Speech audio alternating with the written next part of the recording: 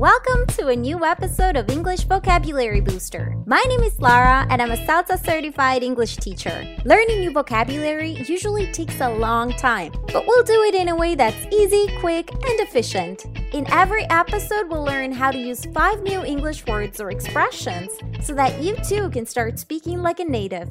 So let's get learning. Okay, so this week's topic is food. So let's start with the story. Last month, I met my friend Mike. Mike has been married to Sophie for 23 years. Could you believe it? 23 years. Well, as you can imagine, it's not easy to keep things interesting in a relationship after such a long time.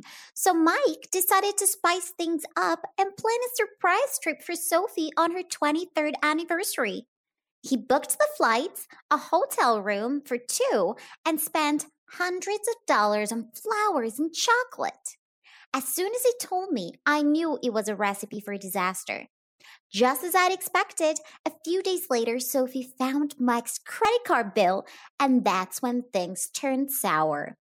Sophie was furious. She confronted Mike, she grilled him for hours, trying to get an explanation, but he kept giving her vague answers. He let her stew for a whole week. She was extremely angry because he wouldn't give her any explanations. But you know what?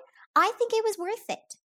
Sophie was the happiest woman in the world on the day she found out what Mike had planned for her. Okay, so it's time to take a look at the words. Let's begin with word number 1, spice up. Mike decided to spice things up. So what do spices do to a dish?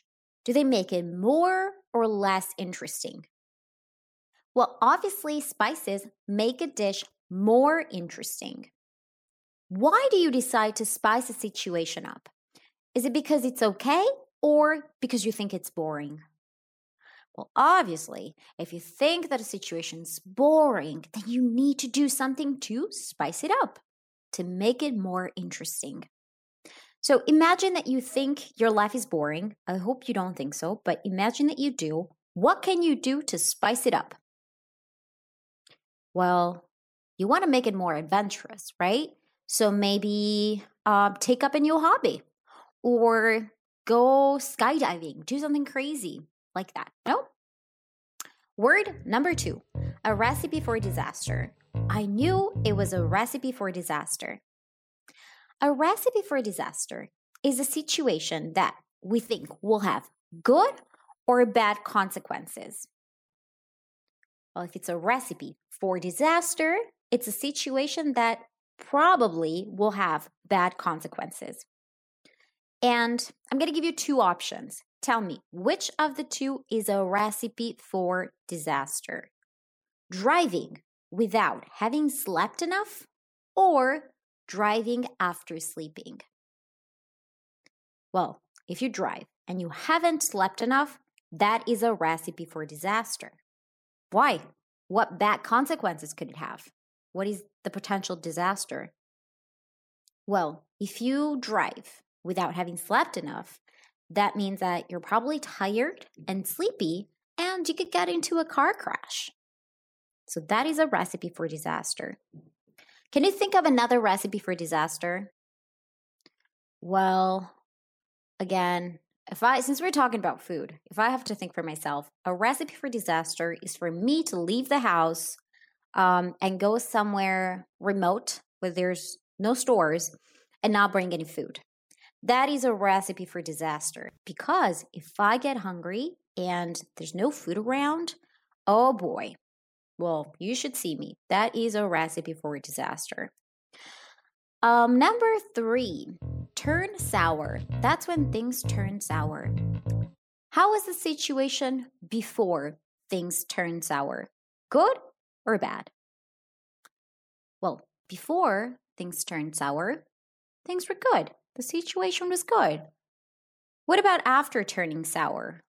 Ooh, well, that's when the situation turned sour and so it got bad. Can you think of a situation in your life that turned sour? Why? What happened? Let me think. This is a hard one. I think maybe the time when I skipped school. So I was a teenager, and I skipped school, and my mom was a teacher, so she was pretty strict in general. Obviously, I got caught eventually, and that's when things turned sour. When my mom found out, she was really mad, like really mad. Yeah. So, guys, do not skip school. Word number 4, grill someone. She grilled him for hours trying to get an explanation. Again, here we're not talking about cooking anybody. There's no cooking involved. If you grill someone, do you talk to them or ask them questions? Well, if you grill someone, you're asking them questions. And are the questions casual or intense? Well, the questions are really intense. And why do you normally grill someone? What is the reason? Well, maybe you think they're keeping a secret, or you want them to confess something. And so you keep asking lots and lots of questions, very intense questions, to finally get the answer that you want. And who would normally grill someone? Is it the police or the waiter? Well, hoping it's the police.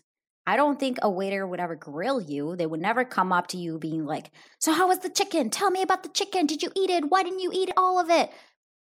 That wouldn't be a very polite waiter. Have you ever grilled someone, or have you ever been grilled? I can't think.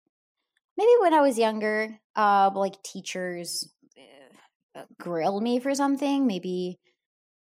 But I was a fairly good kid, so I don't think. No, I wouldn't say so.